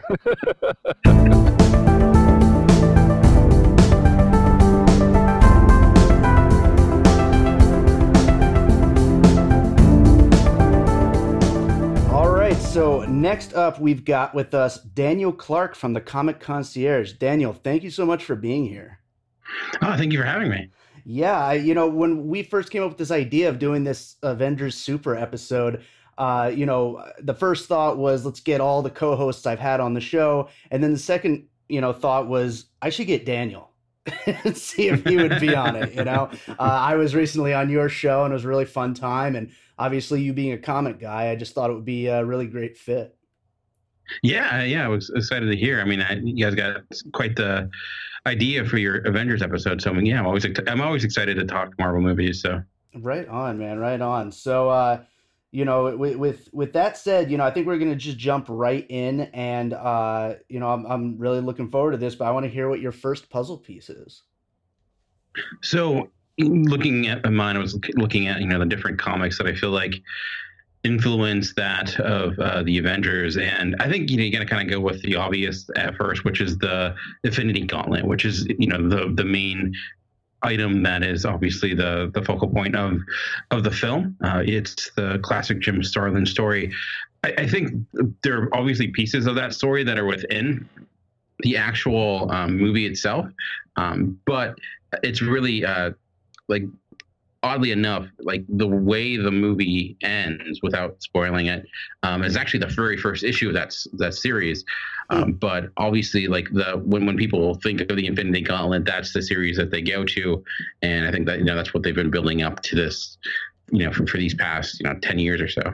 That's really interesting. Yeah, and like that's right away. That's why I wanted you on the show, because I know these comics more than I do, and I think a couple of the people I've had on know the comics certainly more than me, but I don't know about more than you. And that's a really interesting point of view. The fact that that comic series starts where the movie ends, and yeah, I read a lot about how there's a lot of changes between the story that they ended up going with versus what happened in the comics. How do you feel about that change? Does it make sense to you, as a film, like thematically, for it to end there? I think it does, and I think honestly it fixes a lot. I want to say issues with the original story, but there are certain things I think want to translate as well to film, especially with the motivations of Thanos and the reasoning he's doing what he's doing. Where in Infinity Gauntlet there was more of a selfishness towards it. It was to meet his own means, basically based upon his infatuation with death, and he was more apathetic towards like everyone rather than coming from a place of warped sympathy. He just he viewed death in almost like, in a matter of fact way. He wasn't trying to save anyone. He was doing it for his own accord. And it led him to, like, a lot of the actions didn't necessarily make sense because of that. Like, certain decisions, he seemed to make it more difficult for himself. But within the movie, it made a little bit more sense, because even though his actions were obviously, based upon someone who was mad or insane or, lacking reason, there was almost like you see that, like, he was only taking things in his mind. He was obviously his own hero. He was the hero of that story. So why he may allow someone to live, or why, he's not trying to, or like why he might go about the way things he did within the end. And like it makes a little bit more sense based upon his reasoning rather than it being just because he wants to, get with a girl who won't talk back to him. Sure. Yeah. Which is, that's exactly what I keep hearing about. And I'm like, I don't know how that would go over necessarily. I mean, obviously, no matter what, you're not going to win over every audience member. And there's plenty of people who didn't like this movie. And there's, I think, a lot more who did. But I don't know how that storyline would have translated cinematically. It's a really interesting point. He's a little bit more, I think, competent in this piece, where like he as a character with Thanos tends to lose because of his own accord or because like his own fallacies, really, which might be where it goes. Who knows? But I just thought like the motivations here made a lot more sense and made him more of a complete character rather than being like, that like evil, maniacal kind of one-dimensional villain.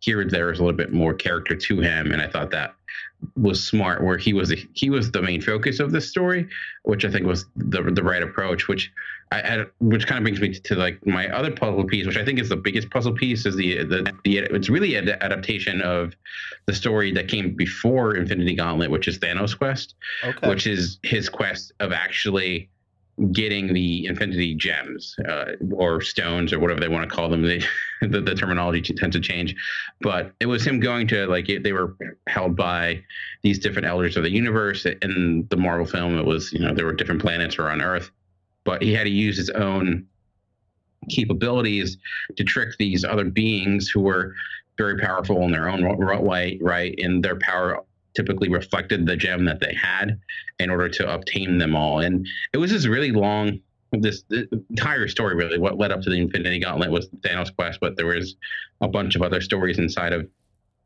Jim Starlin's Silver Surfer and Adam Warlock. It was really like, years upon years, similar to the movie, a build up. It wasn't as overt as the movie made it, but because you didn't know where it was going. But I think it really kind of took the idea of Thanos' quest, which was him trying to get all the stones, and then just adapting it and changing it and how we did it. But I think that's often I think the template of what they were going with. Thanos Quest is a great name. It reminds me of like an old NES game or something. But yeah, you know, you saying that actually makes me like think I'm kind of a little surprised that they didn't just straight up give. I mean, this kind of is it in a way, but they didn't give Thanos his own movie. You know, they gave everybody a movie leading up to Infinity War. You know, it sounds like there's so much backstory to go into Thanos. Like, you know, it seems like something Marvel would do. Yeah, like they could have, honestly, what they could have done, which I get why they didn't, would be like doing like a 5-minute end of. At the end, they do the things like what's called back matter in comics, where you have your main story, and then after that, there's like a mini story that covers different topics. It's usually like 4 or 5 pages, and they could have done something along those lines, where at the end of the movie, they have their cut scenes and their end of credit scenes, but maybe lengthen it to like a short 5-minute film or something of that nature. But I was actually surprised they were able to cover as much ground within this as they did, considering like they had to introduce the character of Thanos outside of the little glimpses we got, show kind of why he's doing it, where he's going, how he's obtaining it. But yeah, it was.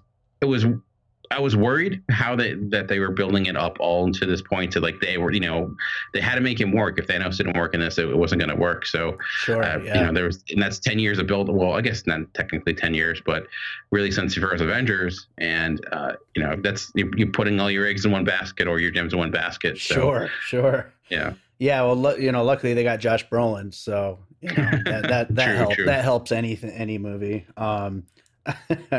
But at the beginning of the movie, I was surprised, like they were just like jumping right in with him having, as many stones as he already had. And it was like, oh wow, they're like just going right on in. Yeah, it definitely seemed like they started off, they got to make him seem like a physical threat. How do you do that? You make him fight Hulk, and show that he can go toe to toe. And then it weirdly enough, I don't know, this may be a bonus puzzle piece, but it had me thinking of pro wrestling in the way where they try to make a character look strong by like, who's the strongest, like who's the biggest badass in the company right now? Okay, well, we have a new wrestler, let's have him face him and show we can go toe to toe. Well, kind of the same process where, Hulk is the biggest, the toughest, strongest there is. So if we show that Thanos can stand up to him, it immediately tells the audience like this guy is he's got some power behind him. So I thought that was a good way of introducing him and kind of at least showing to begin with, like, yeah, there's a reason why people are scared of this dude. Yeah, that's actually a great puzzle piece, actually, pro wrestling. I mean, especially when you got all these like big bro dudes, and they're all just, kicking each other's ass and making little, little comments left and right, little quick quips and stuff, It's definitely works. Yeah. I was going to say, did you have another one other than that as a Yeah. I had another one too, which is it's the story Infinity, which is really newer. It's by Jonathan Hickman. It's again, another Thanos, inspired story where he's the main character. It's different though. It's on him trying to get gems. It's more him trying to hunt down his son. But where the influence come from that, where the pieces that come from that are specifically the henchmen, the Black Order. Those characters are coming through that story, that Infinity story. So all those other characters that are his almost like cult that follow him come from that Infinity story. The thing about comics, they tend to like use a lot of the same terminology. Like the DC has Crisis, they use a lot, and Marvel has Infinity, they use a lot, and Secret Wars is another one. So but I think Infinity certainly, and that's newer. What's kind of odd about that story is that it's actually younger than the Marvel Cinematic Universe itself. It came out like a year after Avengers. So they're kind of taking a combination of the old and the new with a lot of the stories they're putting together. That's pretty cool because there's like a lot of classic characters you guys are like still waiting for, whereas then all of a sudden there's these new characters. They're like, oh, there they are. They just pop right up. Yeah, and I think a lot of people are excited because the Black Order were one of it's hard to make new characters that people get excited about in comics, but they were ones that really did excite people. So people, I think it was a piece a lot of people were looking forward to. I know there were some questions regarding how well they were represented. To me, I think they served the function that they needed to. They were basically glorified like henchmen for James Bond. It's where they're more there because they have a physical presence to them. They have some sort of feature that is easily identifiable, like a James Bond henchman, whether it's like a hat or or Jaws or something of that nature. It's just like it's the same. To me, it's the same thing. You don't expect the henchmen to have gigantic backstories or have long diatribes talking about their true motivations. They're just there to make the action more exciting, which I felt like that's basically what they were, and maybe they could have done more with them. But I think functionality, they serve the purpose that they're set out to do. Sure, that's the wizard dude who was fighting Doctor Strange. That dude is really cool. Yeah, I could totally picture how there would be a lot more to him if they were to actually go that direction. But yeah, in the actual comics, he's more magic based himself rather than being I think he just had telekinesis in the movie. But I thought you're not gonna spend time to try to explain it, so you just give them enough where you can understand how they work just by the actions that they do. Sure. But I did have one final puzzle piece that came to mind, and I was talking about the motivations of the character of Thanos, and although they kind of reflect another classic comic book villain, but from a different universe in DC, and Batman fans know him because he showed up in Batman Begins, which is Ra's al Ghul. And so it's not a specific comic, but it's similar motivations of what he's founded upon, where he's all about doing the necessary evil in order for the good to survive. If you remember Batman Begins, where he's going to let Gotham die because it will build for a better future, because it got to the point where it's fighting the cancerous cells in order for the healthy cells to live. That's kind of his methodology, and I felt like they kind of took that and put it within the character of Thanos. Interesting. So that's not something that because there was that whole other story with Death as a woman that he's trying to get with. So this is kind of a totally different point of view for the character. And so you're saying that Ra's al Ghul was more had that kind of a similar plan in place. Yeah, where there's the anti-hero, he's not always villain. There's more. His actions may be immoral, but he has some sort of a moral fiber that he's fighting for. Yeah, he's a hero in his own mind, in his own plan. Yeah. Where the comic book Thanos is more he knows he's evil, he just doesn't care. Right. So it's similar to I guess it's almost like the X-Men Apocalypse, where you have the idea of Apocalypse, who's the strong will survive.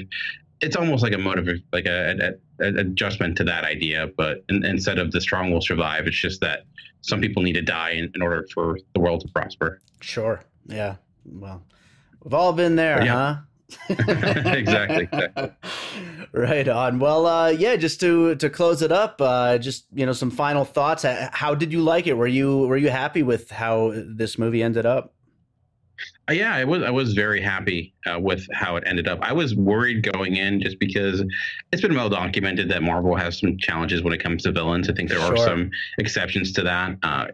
But this one, they had to fix that problem because, like I mentioned, it was a build-up. It was his story. If you got to make all that matter. And I thought smartly enough that they did that by making it mostly his movie for the most part, obviously, and focusing on the right characters that they could. It's a massive undertaking. I don't know how many characters that there are. It's a pretty impressive juggling act. But I mean, I think it's not my favorite of all the movies. I think still Winter Soldier for me is the best because it, I think, has more of a complete story, but it's obviously a little bit easier when you're just dealing with one character. Mm-hmm. But I guess I was just impressed that it was not a complete mess because it could have easily been. And I had a lot of fun with it. I was hoping to see it again, but I haven't been able to. But I just thought, ultimately what really made this work was all the buildup that they did. What Marvel has done really well is kind of sell you on all their different heroes and all their different characters. And when you see all those characters together, the banter back and forth, it just giving room for that, I think, is really important. And you have really great moments with the Guardians and Thor and Iron Man and Tony Stark and Doctor Strange. And I just thought they were able to utilize all their personalities well within it. So, and I thought it was pretty gutsy move the way that they ended it. Sure. Which I know some people are okay, but where the inevitable is heading, and you obviously don't. And you obviously know that, but I still thought it was, it's, another random. It's definitely their empire, which is the obvious comparison. But I just, it also was fitting for the character of Thanos to end the way that they did. Sure. Yeah, absolutely. I agree completely. And, me obviously not being a super big, comic book fan, the Marvel movies, they're always, I enjoy them, but they're not, my favorite movies or anything. But I think they really balanced it so well, especially with all these characters. It's quite an accomplishment to be able to balance that much at once and everybody gets their moments, whether it's their funny moments, their hero moments, all of that. They all get it. And it actually went by so quick. I was surprised for an over 2.5 hour movie. It actually went by quick. Definitely. Surprising. Just to wait a year for the next ones. Exactly. Right. Well, right on, man. Thank you so much again for being on the show, and hopefully I'll get back on your show. Maybe we'll figure out some way to get me on for the next Avenger or something. I don't know. Yeah, definitely. Yeah, that'd be great.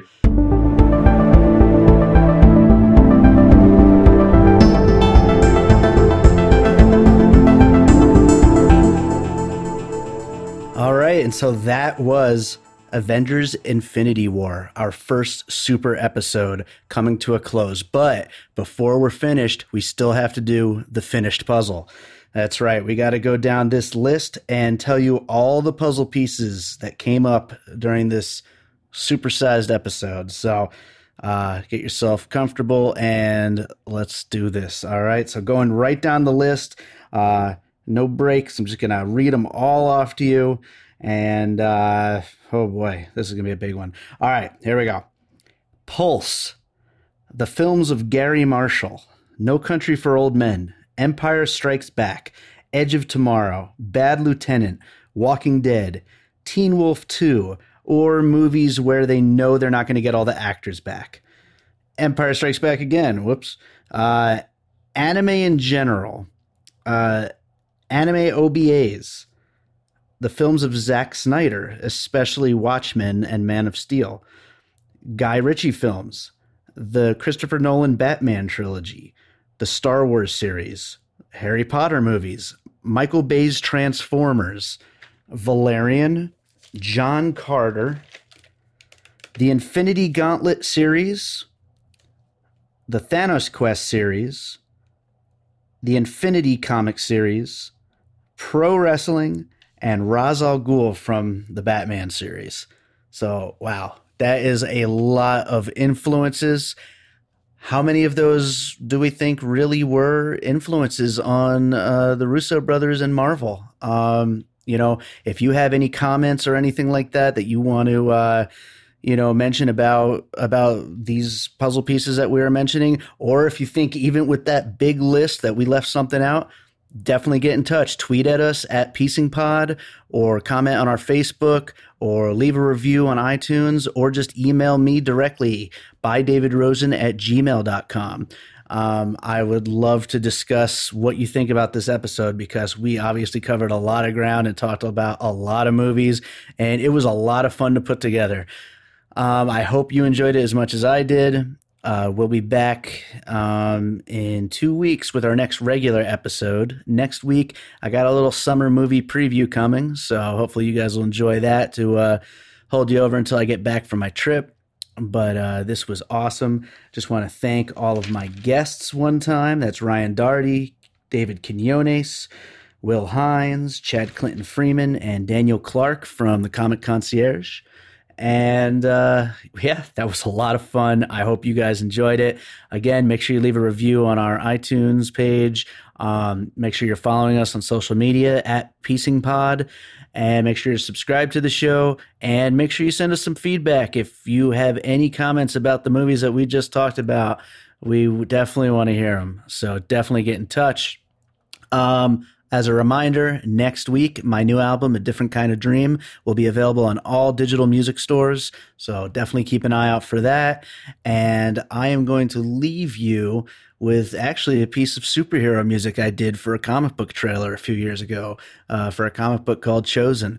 So I thought it would be a good pick for this particular episode. So enjoy it, and I will talk to you guys soon.